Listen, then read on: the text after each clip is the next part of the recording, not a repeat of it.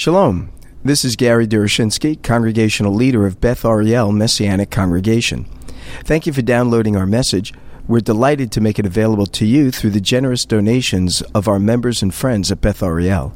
We know that many are struggling financially because of the challenges facing our economy, and we do not want financial issues to keep anyone from enjoying our teachings.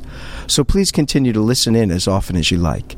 But if our presentations have been beneficial to you, and you are able to provide a financial donation to Beth Ariel, whether large or small, would you prayerfully consider sending a gift in support of our ministry? You can donate online through our website at bethariel.org. That is spelled BETHARIEL.org. Also, please remember to pray for us, that we would be responsive to the Lord's guidance as we reach out to the lost sheep of the house of Israel in the greater Los Angeles area. Thank you, and I hope you enjoyed this message. Turn to the book of Ephesians as we've been working our way through. Of course, we are in the season between Rosh Hashanah, Yom Kippur, that Yomim, Noraim, those awesome days, those days when in Jewish tradition we're to be contemplating our lives and attempting, at least from a rabbinic point of view, of getting our lives in order. And what does God intend for us to become?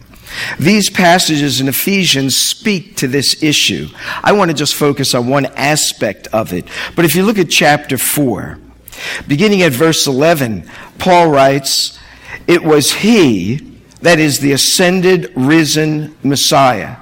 It was he who gave some to be apostles, some to be prophets, some to be evangelists, some to be shepherds of God's people, some to be teachers, to prepare God's people for works of service, so that the body of Messiah may be built up until we all reach unity in the faith and in the knowledge of the Son of God, and become mature, attaining to the whole measure of the fullness of Messiah.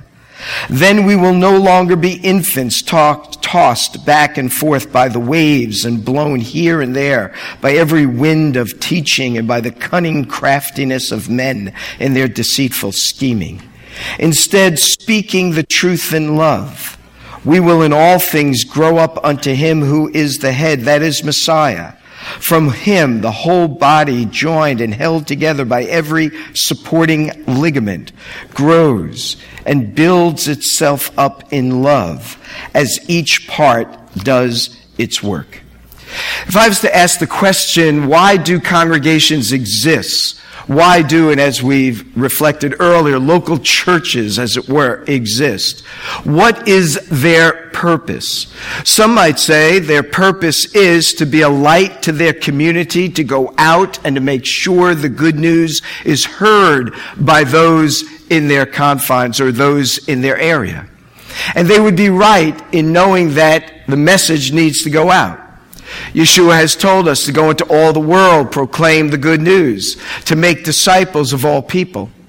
We read this morning, and we recite each Sunday, that Messiah gave us those marching orders to be his witness in Jerusalem, Judea, and Samaria, and to the uttermost parts of the earth. So some might conclude that God's purpose is that when he brings a body of believers together, its purpose is to see that his word would go forth and that many others would come to know him as Savior. They would be right about that, but Paul has a different thought in mind here. Some might say the purpose for which God brings believers together, gathers them in a local area or community, is to not only be a light with regard to the message of salvation, but to be a provider for the needs that are there in that community. Perhaps because there are many homeless. Maybe because there are many that lack food, shelter, or are dealing with addictions and other problems that may come on in a person's life. My good friend Brian, their church in Minnesota, is right across the street from a park where the homeless spend most of their times, where they all hang out. As a result, that particular church saw as one of its purposes to reach that community. And so they have a pastor to the homeless whose sole responsibility is to see that the congregation there is mobilized to meet their needs. And they do a marvelous job in reaching out to that community. They've seen many transformed and radically altered and changed, some not even living in that park any longer and having responsible lives as a result. And they would be right in understanding that we need to make a difference in the community in which we live. But when Paul thinks about the ultimate purpose for which he brings a body of believers together, he doesn't focus on that at all as well.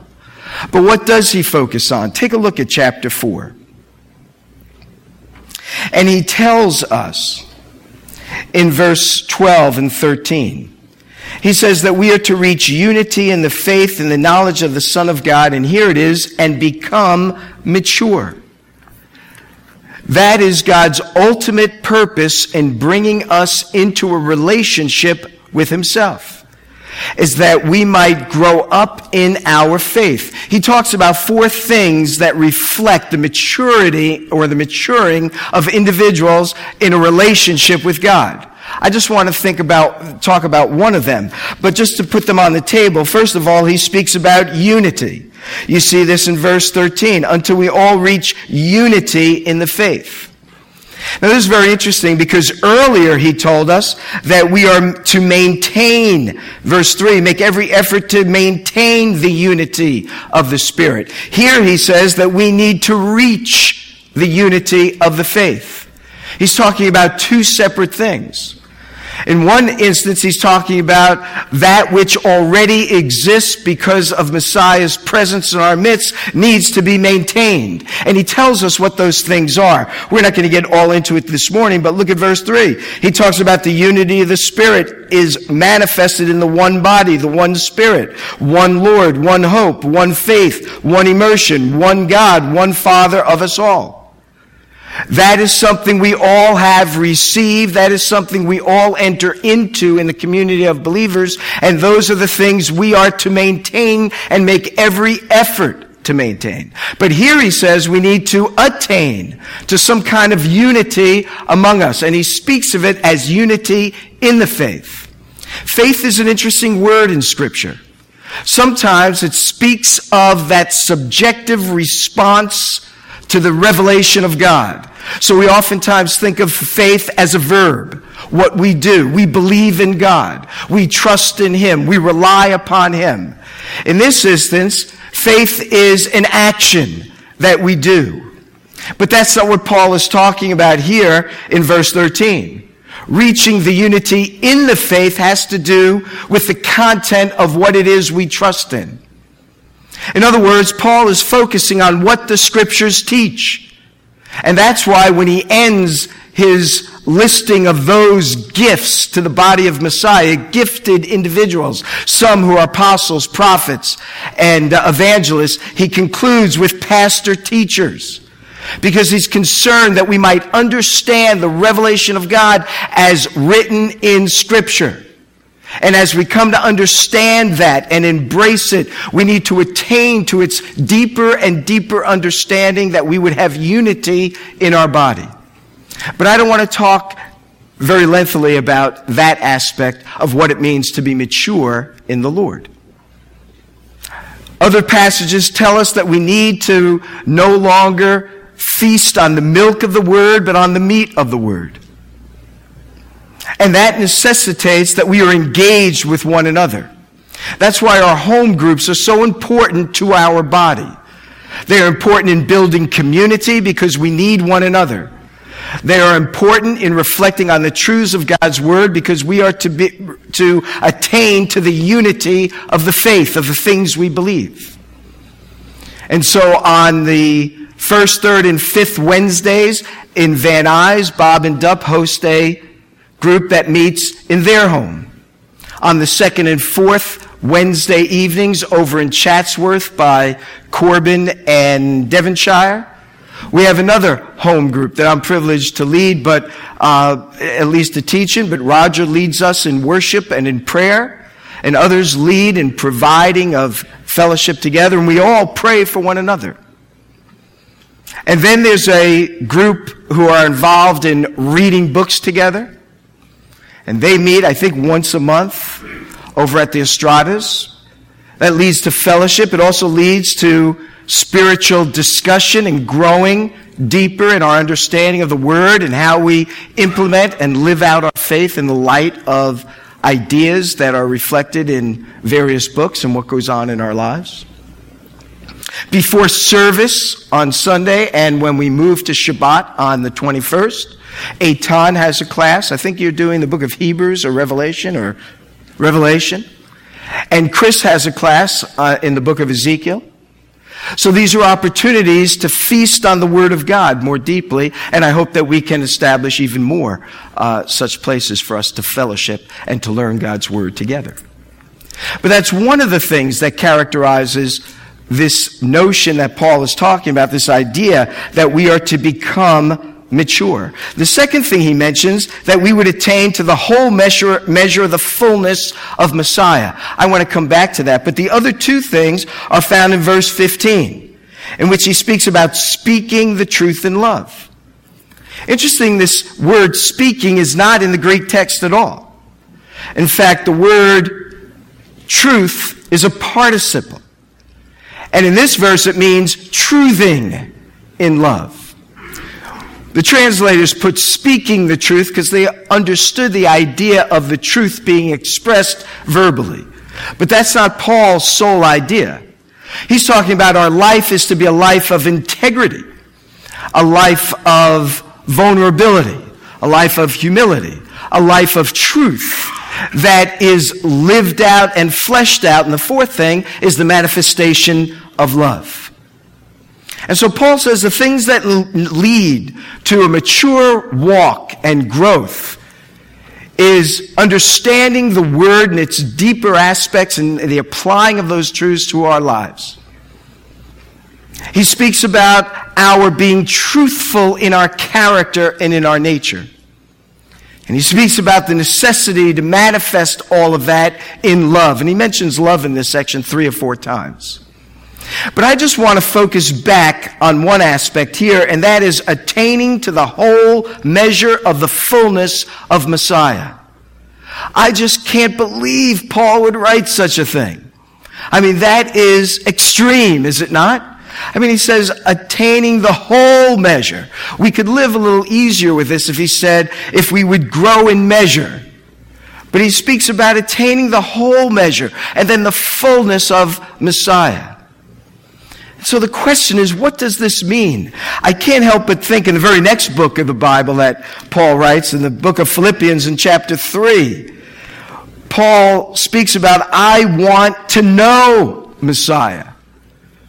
So there's this continued craving, yearning, and growing in our knowledge, both experientially, how we put his life into practice and his truths into practice, as well as that which helps our understanding and our mind. But look what he says, I want to know Messiah and the power of his resurrection. I think that's what Paul means here when he refers to attaining to the whole measure of the fullness of Messiah. It's knowing Messiah and the power of his resurrection. What does it mean to know Messiah? It means to become like him. That's what it means to know him. What does it mean to be like Messiah? Well, we turn to the next book, or next 2 or so, in the book of Galatians, Paul speaks about the fruit of the Spirit in chapter 5, verse 22 and 23. Love, joy, peace, long-suffering, gentleness, patience, etc. Those are the characteristics of Messiah. When he talks about our attaining to the whole measure of the fullness of Messiah, he means to say that we would become more and more like him, and the only way we can become like him is by the power of his resurrected presence. And so when I hear Sally Klein O'Connor speak about her ministry and those that will be joining with her, it's a manifestation of God's presence that they bring to the people of Germany or Poland or Austria or wherever the Lord's going to be leading them. But that's also true for you and I here in Los Angeles and wherever the Lord might bring us. We're to be manifestations of the living God and manifestations of the resurrected Messiah. That's what God is up to. Sally Klein used the phrase redemption. And so what is redemption? I shared a little bit about this in Rosh Hashanah, but let me just back up a moment because it just grips me so deeply to think about what the Lord has done in redeeming us. We need to remember what we have lost. And unfortunately, we don't particularly or don't fully comprehend what we lost when Adam and Eve rebelled against God in the garden. We don't have a lot of information of what life was like prior to the fall, but we know this much: their communion with God was uninhibited. But after the fall, it was so inhibited, they attempted to hide from God, and unless God found them, they would have stayed estranged from Him. It is God who says, "Where are you?" It is God who comes looking for them. It is God who is desiring them more than they are desiring God, though they are in need of Him. I was going to say more than He is in need of them, but God is not in need of us at all. And yet He comes looking for us. And why does He come looking for us? Because we lost something that He gave us, that He wants us desperately to have. And what it is that we've lost that He wants us to have is His very presence and character lived out fully in our lives. That's why in Genesis it says that when God created man and woman 3 times, He created us in His image. That's the great blessing God has given to us. He's made us like Him.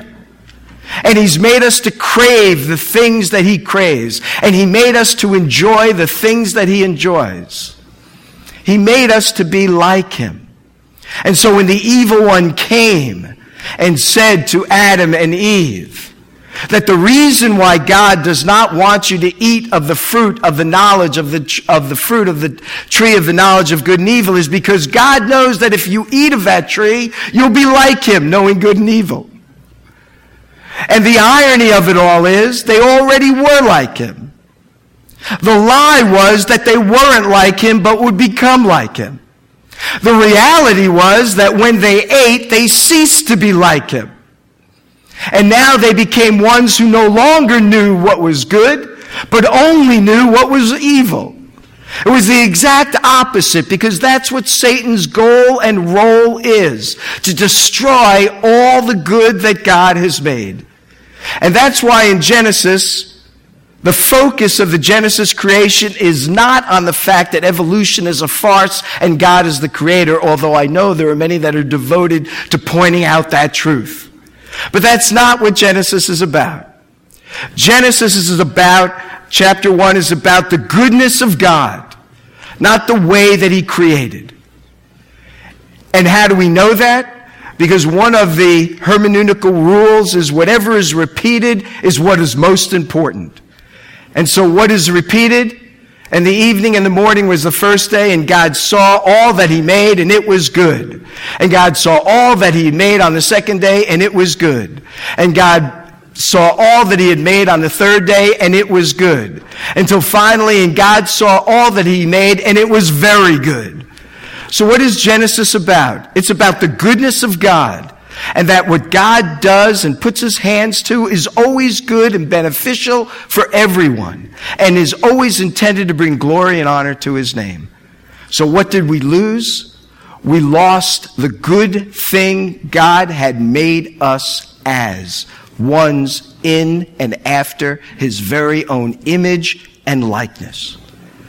So what is redemption about? It's about becoming like God as God had intended us to become.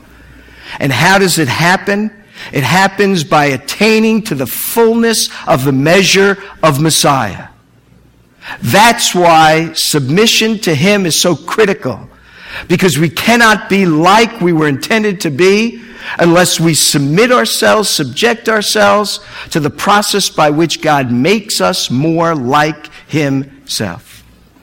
Redemption is not about getting from earth to heaven. I remember Billy Graham once saying, if it was, he'd arm every evangelist with a gun. But it's about God transforming a life to be like His own. Yesterday I was just going through the television. I had never heard Greg Laurie before. I knew of his books. I knew of his reputation. I never heard of him. I never heard him speak. And so I'm just flipping through the channels. I guess he had a Harvest Fest outreach crusade a few weeks ago. And I'm listening to it. I figured, let me just get a taste of this. Next thing I knew was an hour had gone by. I was like brought right into what he had. I wanted to ask the Lord into my life again. I mean, it was like, yes, I'm praying that prayer too. But it was such a marvelous message. Simple as can be. It was like listening to a young Billy Graham with a Southern California accent. I mean, even to the point where he said, everybody comes forward because God publicly, called everybody. I said, that's Billy Graham, And I guess it's a good thing to take stuff from Billy Graham. He's been very good in his presentations. But I was just so moved. But at the end of it, he has everyone go around the back of the stage. And so on the front of the stage, it's shaped like a U or a half moon, and the musicians and all that's going on. But he says, you got to come forward. You come around to the back. And then the scene shifted to the back. And here they're praying with people, but there's all these people praying with people. And then he was in a little interview. He spoke about the need to grow in Messiah. The need to find a place of fellowship where you can grow. You need to find a place where you can serve. You need to find a place where Messiah becomes more and more a part of your life and of your character. And I thought that's what Ephesians is all about.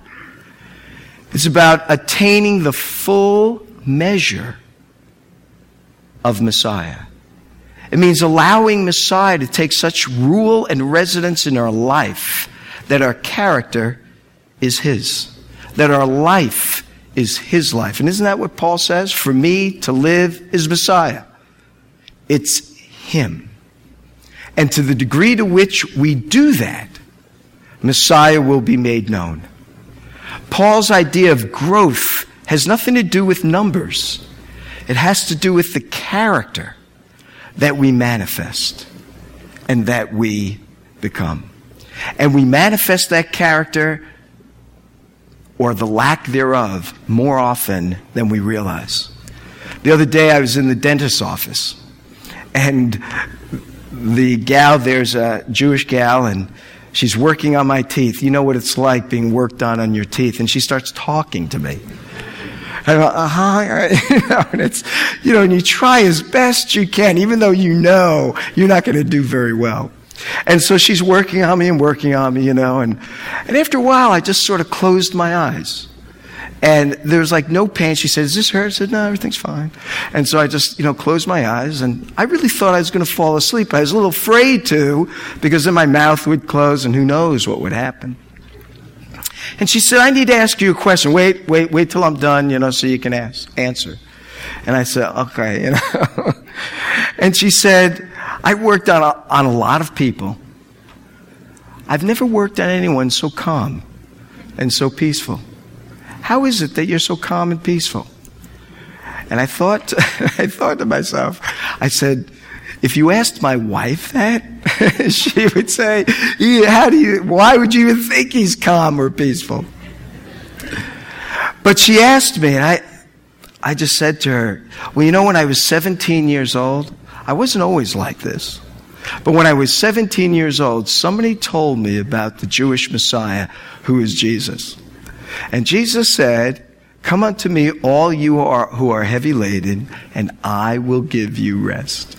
He says, my peace I give to you, not like the world gives, but I will give you a peace that passes all understanding. I said, if you can sense some kind of peace, you're sensing what He's provided. Indeed, I said, you're sensing Him. And that's what God wants to do through all of us. Not just when we're in a dentist chair, but when we're interacting with people. When individuals see us interact with our spouses and with our children. When they see us interact with our employees and our coworkers. When they see us interact with our neighbors and with our friends. they will see Messiah. Remember when I first started teaching and I sat down with the principal and he knew that I had never had a classroom of kids before. These were 6th graders, 7th graders, and 8th graders. And he knew, I was 38 years old at the time. He knew that I had come from Jewish mission work, which can be very intense. And here I was going into this class to teach. And he's told me this, it has stuck with me. He said, when you teach, don't think these kids are learning what you're teaching them. They may learn some of that, but what you're teaching is you. They will remember you. Think about your own life as a student. What do you remember about your teachers growing up? None of us remembers how it was we learned algebra. Well, I never learned it. But those of you who did, or how we learned to parse a sentence, or how we learned grammar. None of us remembers that moment when the teacher put the Venn diagrams or whatever. But all of us can talk about some of our teachers. Mr. So-and-so, oh my goodness, I can't believe the way he did this, that, and that. I remember when this teacher put a sign around my deck, you talk too much. I did have that happen to me, by the way. You talk too much. I can remember that. And I felt, at the time, I think I felt pretty shamed. But now as I look back on it, she was probably right, But nevertheless, we remember the things about the people, our teachers we encountered. We remember them. They taught us them. And I remember hearing that, and I said, boy, if he is right, I certainly want them leaving wanting to learn more about God's Word. I certainly didn't want them leaving my class saying, that's the last time I'm taking a Bible class. That's the last time I'm ever going to think about reading parts of the Bible. I wanted them to love it. And this principal, who had many years of teaching, I thought I better really listen to him. But that's just teaching in a classroom. The reality is the world is our classroom.